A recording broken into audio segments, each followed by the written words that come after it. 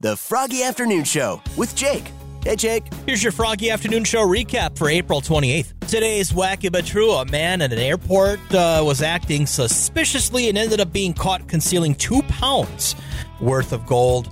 Custom officers noticed that the man who arrived at the airport on Saturday was looking suspicious for his manners, and after they carried out a search, you would think that maybe they found this gold in like his suitcase or something like that.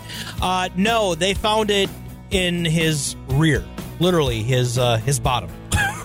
They don't know how this guy managed to take 2 pounds of gold and managed to conceal it in his rear, but he managed to do it. So he was arrested, and the investigation into the matter is now taking place. Riddle me this today. I am always running, but I never get tired or hot. What am I? Water. Oh, that's a good guess, but no, that's not the one I'm looking for. All right, thank you. Thanks. Hi, Froggy. I am always running, but never get tired or hot. What am I? Time.